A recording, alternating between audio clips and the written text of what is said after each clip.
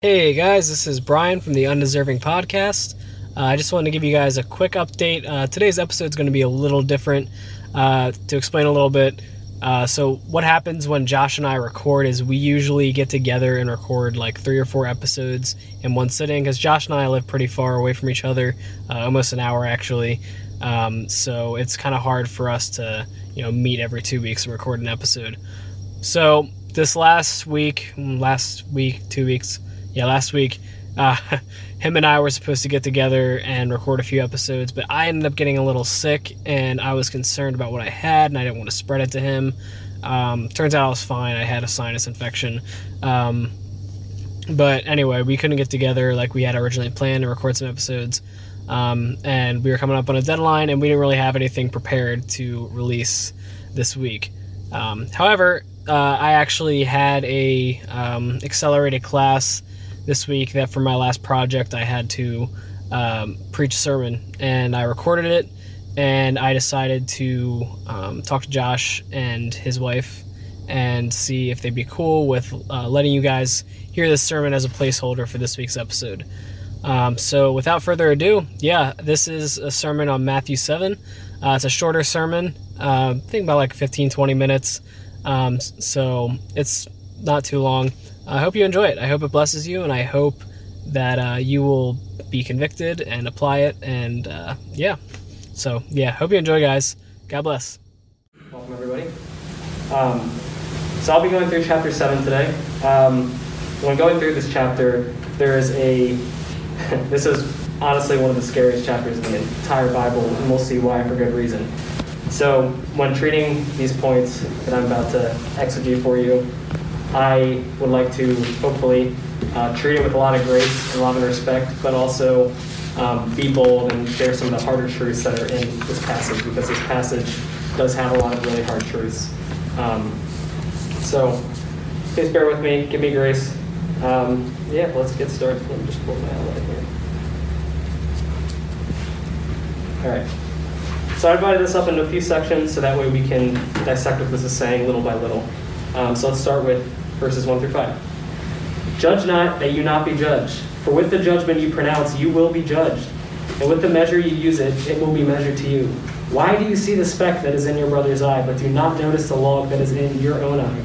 Or how can you say to your brother, let me take the speck out of your eye, when there is the log in your own eye? You hypocrite! First take the log out of your own eye, and then you will see clearly to take the speck out of your brother's eye. So, this kind of applies to the meme right here. But the reason why I bring this up is because there seems to be a sense where people will generally take this verse out of context and try to use it to say, you cannot judge me. Right? I've had people say that to me before.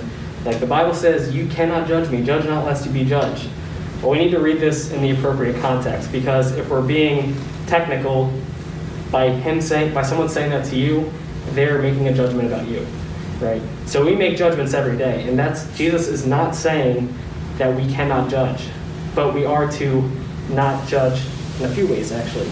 And that is to not judge hypocritically, do not condemn someone in judging them, because we have no right to do that as believers, and to not presume to know their heart. And that's actually something really interesting that I didn't realize this was saying, but Keener pointed out in his commentary. I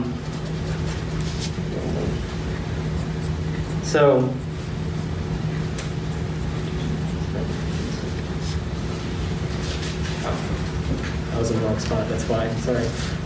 He says, even if we know people's hearts, we could not evaluate degrees of personal guilt as if we understood all the genetic and social influences that combine with personal sinful choices in making some people more vulnerable to particular temptations such as alcohol or spouse abuse than others. More important, Jesus warns us that even if we knew people's hearts, we would be in no position to judge unless we had lived sinless lives, never needing God's forgiveness. So, this passage, like I said, is saying a couple things.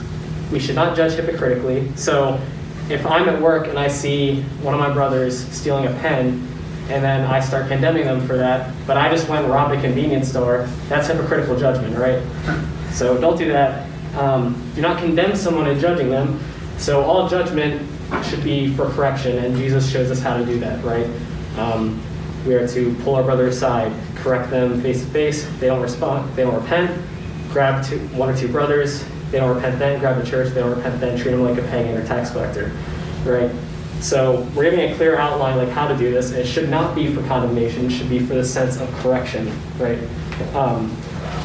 And more importantly, which is what I just read here, is that we should not presume to understand people's struggles like we have lived their lives, right? So if I see, I don't know, let's say like a brother who gets drunk, right? I can't just put myself in his shoes and completely pretend to understand like what he goes through. He may struggle with alcohol addiction, and that might be a serious temptation for him, whereas it's not for me, right? So everybody has their own weaknesses differently, right? So what my brother might struggle with versus what I might struggle with, and what's a temptation for me, what's not a temptation for me, could be completely different, right? So we need to treat that with love and grace, and have the motive to help our brothers and sisters with their spiritual life, not to condemn and criticize them, right? So that's what Jesus is saying. Let's go on to verse 6. Do not give dogs what is holy, and do not throw your pearls before pigs, lest they trample them underfoot and turn to attack you. And I think this can be a confusing passage for people, and I think there's another Old Testament verse that can help us to discern what this means, and that's in Proverbs 23:9, which says, do not speak in the hearing of a fool, for he will despise the good sense of your words, right? So what that's saying is, you're going to find people when you share the gospel message who will just not want to hear what you have to say, or they just want to debate you, right?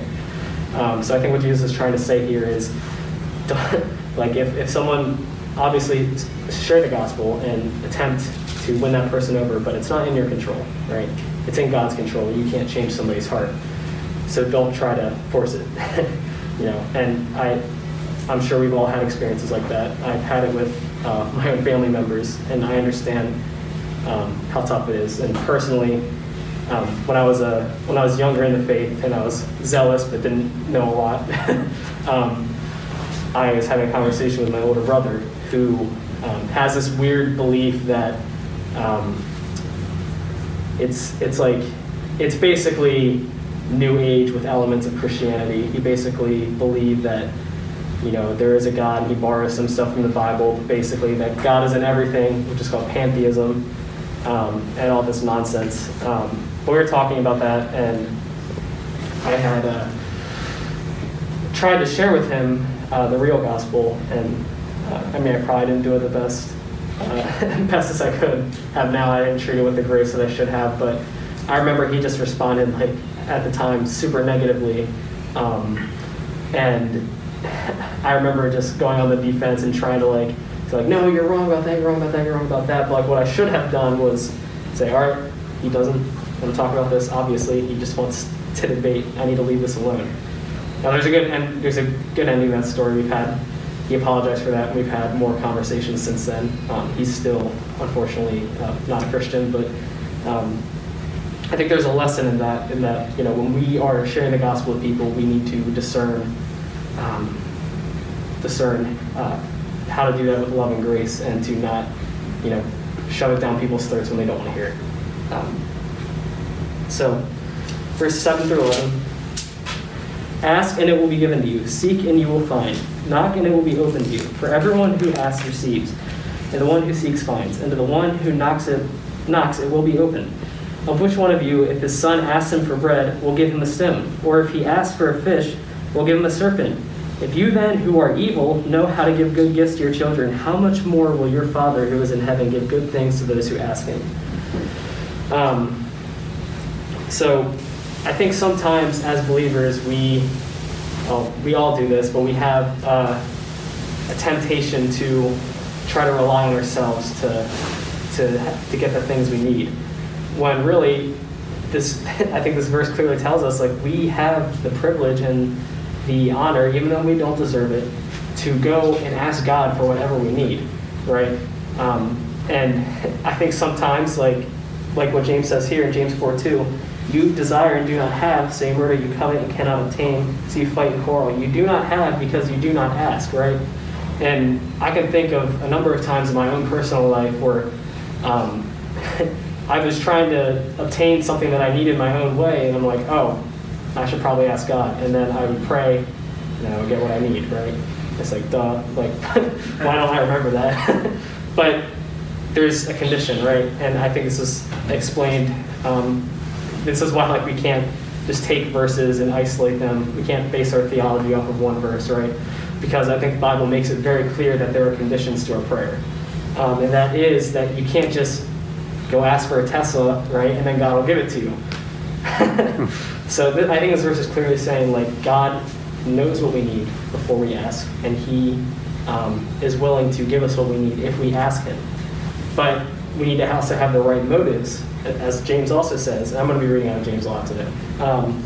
But it said, James 4:3, you ask and do not receive because you ask wrongly to spend it on your passions, right? So I think sometimes when God doesn't answer our prayers, it's because we are asking with the wrong motives.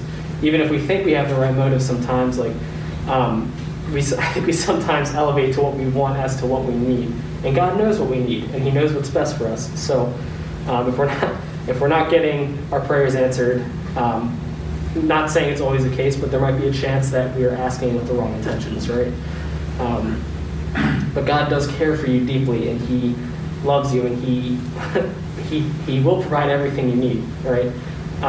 So we, as Hebrews says, we are able to draw near to the throne of grace and ask for whatever we need. Like, we have that opportunity as believers, and that's wonderful. But with everything we ask, it should be with a kingdom mindset. Like, how can I do this for God's glory? Right? Then we go to 12 and 14. So whatever you wish that others would do to you, do also for them. This is all the law and the prophets. Enter by the narrow gate, for the gate is wide and the way is easy that leads to destruction. And those who enter it by it are many. For the gate is narrow and the way is hard that leads to life, and those who find it are few. Right? So this is where it gets a little grim. Let's start with the golden rule. I think we can compare this to the Shema, which is in Deuteronomy. It says, love the Lord your God with all your heart, soul, and strength. And then Jesus elaborates on this further. He says there is a second rule like it. You shall love your neighbor as yourself. Right? So in showing our love for God, and I think this is why Jesus says this here, we should also, we demonstrate that by showing love for others, right? And later on in Matthew, he talks about, you gave me a place to eat, like you gave me water when I needed it, all these things. And they say, well, what do you mean? Like, when did we ever do this for you? He's like, what you did for one of the least of these, you also did for me, right? So there's a sense here, the golden rule I think applies, like it shows our love for God, is how we treat other people, right? Not that we are justified by showing love for people, because let's be real, like non-believers can show love towards people either, but we show our love for God for what we do for people. That's part of regeneration, right? Enter by the narrow gate, way is wide that leads to destruction, and the gate to life is narrow and hard. That there's a lot of religions out there. We all know this, and these people are attempting to seek God, find God, and find everlasting life. But Jesus claims, I am the way, the truth, and the light, and nobody comes to the Father except through me. And that's why this verse is saying there are many ways that lead to destruction, right? There's a lot of religions out there that ultimately lead people towards hell, but there is only one way towards heaven, and that's through Christ. And that's why the way is narrow, and it is hard, because, let's be real, believers, being a believer in some aspects is difficult, right? We're persecuted, people don't like us for our faith. It is hard. Move on through 15 through 20. Beware of false prophets who come to you in sheep's clothing, but inwardly are ravenous wolves. You will recognize them by their fruits. Are grapes gathered from thorn bushes, or figs from thistles? So every healthy tree bears good fruit, but the diseased tree bears bad fruit. A healthy tree cannot bear bad fruit, nor can a diseased tree bear good fruit. Every tree that does not bear good fruit is cut down and thrown into the fire. Thus you will recognize them by their fruits. And especially in our modern day, there is a slew of false teachers out there, right? I mean, we see them on TV. And what's really dangerous about false teachers is, like, they're not necessarily people we would call heretics that, deny the core tenets of the Christian faith. but they're people that insert a lot of half-truths into the gospel message and add to the gospel message, or don't promote the full gospel, right? They give a watered-down version of the gospel, which ultimately can't save people. And I have my own experiences with that. I fell into a lot of deceptive false teachings when I first became a believer. And that's why it's so destructive, and Jesus warns against these people because they are subtle. Like, if you're not a discerning Christian, you may not be able to discern like what's good teaching versus what's false teaching, right? But you can know them by their fruit, right? And that's why you see a lot of the downfall of like these, like in the Catholic Church, like priests being exposed for pedophilia and like all these false teachers who are exposed for sexual misconduct, right? And it's not surprising because, if you don't have the real gospel and the real truth, like there's no regeneration that takes place. And this next part is probably the scariest passage in the entire Bible, in my opinion. And Paul Washer did a really amazing sermon on this. If you guys are interested, I can certainly send you the link to that sermon. But there's a lot of really hard truth for this passage. It says, "Not everyone who says to me, 'Lord, Lord,' will enter the kingdom of heaven, but the one who does the will of my Father who is in heaven. On that day, many will say to me, 'Lord, Lord, did we not prophesy in your name, and cast out demons in your name, and do mighty works in your name?' And then I will declare to them, 'I never knew you. Depart from me, you workers of lawlessness.'" So, what this seems to imply, and this is what is scary, is that not all who profess Christianity are going to make it to heaven. And guys, let's be real. We live in Lancaster County. Everyone and their brother professes to be a Christian. But how many people do you see that profess Christianity, but they're not interested in reading their Bible? They're not interested in talking about the Lord. They're interested in praying. They aren't interested in growing, and they've been like that for years. I know people like that, and it's very scary because the Bible does promise that if you are in Christ, you will bear good fruit, right? And James says that faith without works is dead. James is not saying that works justify you, but your salvation always brings forth good fruit, right? And that's how we can test our faith. If we're genuinely in the faith, like over time, we will hate sin more and more. We will love righteousness more and more. And I'm not trying to advocate here that we will ever stop sinning, because 1 John 1:9 says, "He who says he is without sin is a liar, and the truth is not in him." But 1 John also says that if we say we love God, but we keep on sinning, the truth is not in us, and we deceive ourselves, right? So there's this aspect of like over time, like we're being continuously sanctified. We're loving truth. We're hating unrighteousness, and we still sin because we are fallen people, and we will not stop sinning until we are glorified in heaven with Christ. But if we stay in the same spot, if we profess Christianity and stay in the same spot for years and years and years, well, that's concerning, right? And I think what Christ is saying here is that if you love me and you are in me, you will keep the law. You will obey me, right? Not keep the law, sorry. Keep my commands and obey me. So I just really want to stress that, guys, is that keep an eye on fruit. Keep an eye on other people's fruit. It's like correct your brothers and sisters who are maybe falling into sins, that you can see where they stand. So, build your house upon the rock. Everyone who hears these words of mine and does them will be like a wise man who built his house on the rock. And the rain fell and the floods came, and the winds blew on that house, but it did not fall, because it had been founded on the rock. And everyone who hears these words of mine and does not do them will be like a foolish man who built his house on sand. And the rain fell, and the flood came, and the winds blew and beat against the house, and it fell, and great was the fall of it. I'm just going to include the last two verses in here for the sake of time. And when Jesus finished these sayings, the crowds were astonished at his teaching, for he was teaching as of one who had authority and not as the scribes. What's this saying? I think it's pretty clear that building your foundation upon Christ is the only way. It ties back to that verse that says, "I am the way, the truth, and the life. No one comes to the Father except through me." Right? So if our foundation is not in Christ, it's not secure. It's like the person who builds their house upon the sand is doomed to fall. And ultimately it's not a good foundation.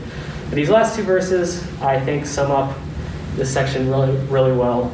Is that they were astonished by Jesus' teaching because he taught as those who had authority, right?